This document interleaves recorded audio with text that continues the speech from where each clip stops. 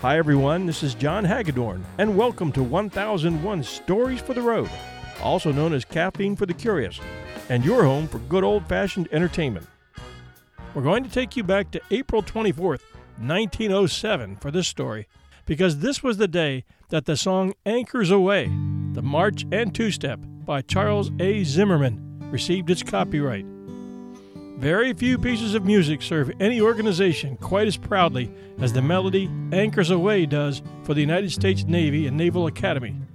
The song sparks an intense feeling among many Americans whenever it's heard, recalls our nation's pride, and serves as a reminder to all who have served our country on land and sea. Charles A. Zimmerman was born into the U.S. Naval Academy, it could be said, through his father, Charles Z. Zimmerman, starting with his birth in 1861 in Newport, Rhode Island, where his father was a Naval Academy bandsman during the Academy's temporary Civil War relocation to Newport, done so because Maryland, although officially aligned with the Union, was considered too dangerous a location in what was a divided state then in terms of loyalties. When he reached adulthood, Charles attended the Peabody Conservatory of Music in Baltimore, and, upon graduating in 1882, became a member of the U.S. Navy Band as a third cornetist. 5 years later, he relieved Peter Schaff as bandmaster, making Charles Jr., now at age 26, the youngest ever to assume leadership of the Naval Academy Band. When Grover Cleveland became president in 1893, Zimmerman had the honor of attaining national recognition by conducting an orchestra of 120 musicians for the inaugural ball. 4 years later, when John Philip Sousa asked him to consider becoming the director of the Marine Band, Charles declined, wanting to continue composing and guest conducting, minus the pressures that directing the U.S. Marine Band under the highly popular and heavily demanded Sousa would present. And he stayed busy composing, writing a new march every year and dedicating it to each graduating class. In 1905, a midshipman named Alfred H. Miles, class of 1907, approached Zimmerman with his class's request for a new march, asking for a march with a swing to it that could be used as a football marching song, and one that would live forever. A tall order, to be sure, but Navy had lost every game to Army since 1900, and something had to be done, so Zimmerman set to work. The class supper was held in October of 1905, and it was tradition that this was the time that the class march was played. Although it didn't make the history books, it was very likely that it was played, minus the lyrics, which Miles, no slouch himself in terms of music, was working on. The first mention of the performance of Anchors Aweigh was at the 1906 Farewell Ball, held on February 12th of that year. The song received its first public performance at Franklin Field at Philadelphia for the 1906 Army-Navy football game. And for the first time in 5 years, Navy came out of it a winner. The crowd had been handed the lyrics that Midshipman Miles had written, and 30,000 voices rang out over the music the band was playing that day. And the band probably sounded something like this.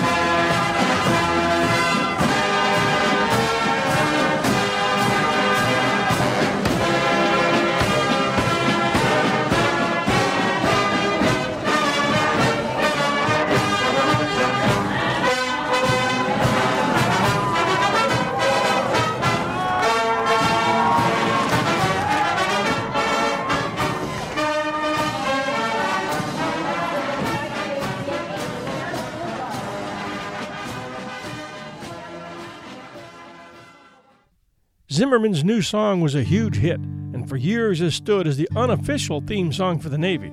We say unofficial, since the Navy still hasn't weighed anchor on the decision to make it their official theme song, basically because the lyrics can't change quickly enough to adapt to America's ever-changing high-tech Navy.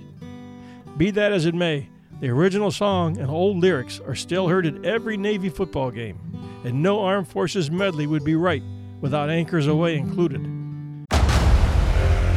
Discover why critics are calling Kingdom of the Planet of the Apes the best film of the franchise. What a wonderful day!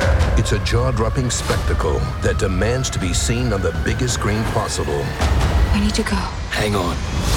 It is our time.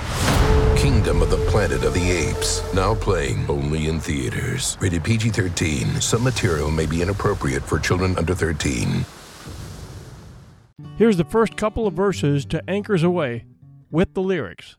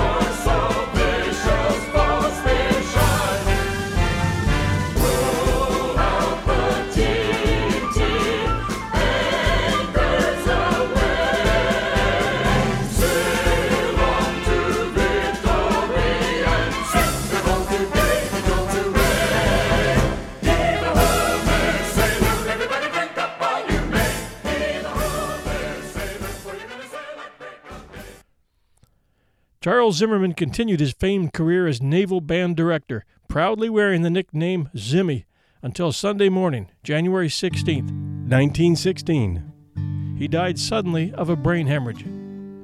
He was given a full military funeral, with midshipmen serving as pallbearers, and classes were suspended so that the entire regiment could attend. I don't have to tell you what they played in his honor.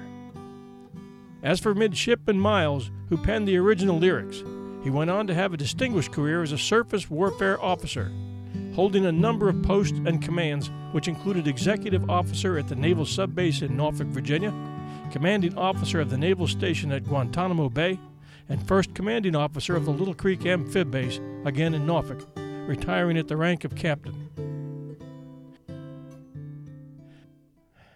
Thanks for joining us at 1001 Stories for the Road, where every Sunday night at 8 p.m. Eastern Standard Time, we release a new episode for your listening enjoyment. 1001 Stories for the Road was inspired by our big brother, 1001 Heroes, the research for which has turned up a treasure chest of great stories, too short for our typical 45-minute shows at 1001 Heroes. And these stories, averaging about 15 to 20 minutes each, needed a new home. So we created 1001 Stories for the Road. We're available 24/7 at iTunes, our terrific host, audioboom.com, and everywhere great podcasts are found. We have 2 other 1001 shows out there, and we encourage you to give them a try. Those are 1001 Heroes, Legends, Histories, and Mysteries, and 1001 Classic Short Stories and Tales. You can catch all our 1001 network shows and archives, including this one, at www.1001storiespodcast.com. And we encourage your posts at facebook.com/1001 Stories for the Road. We'll be back real soon.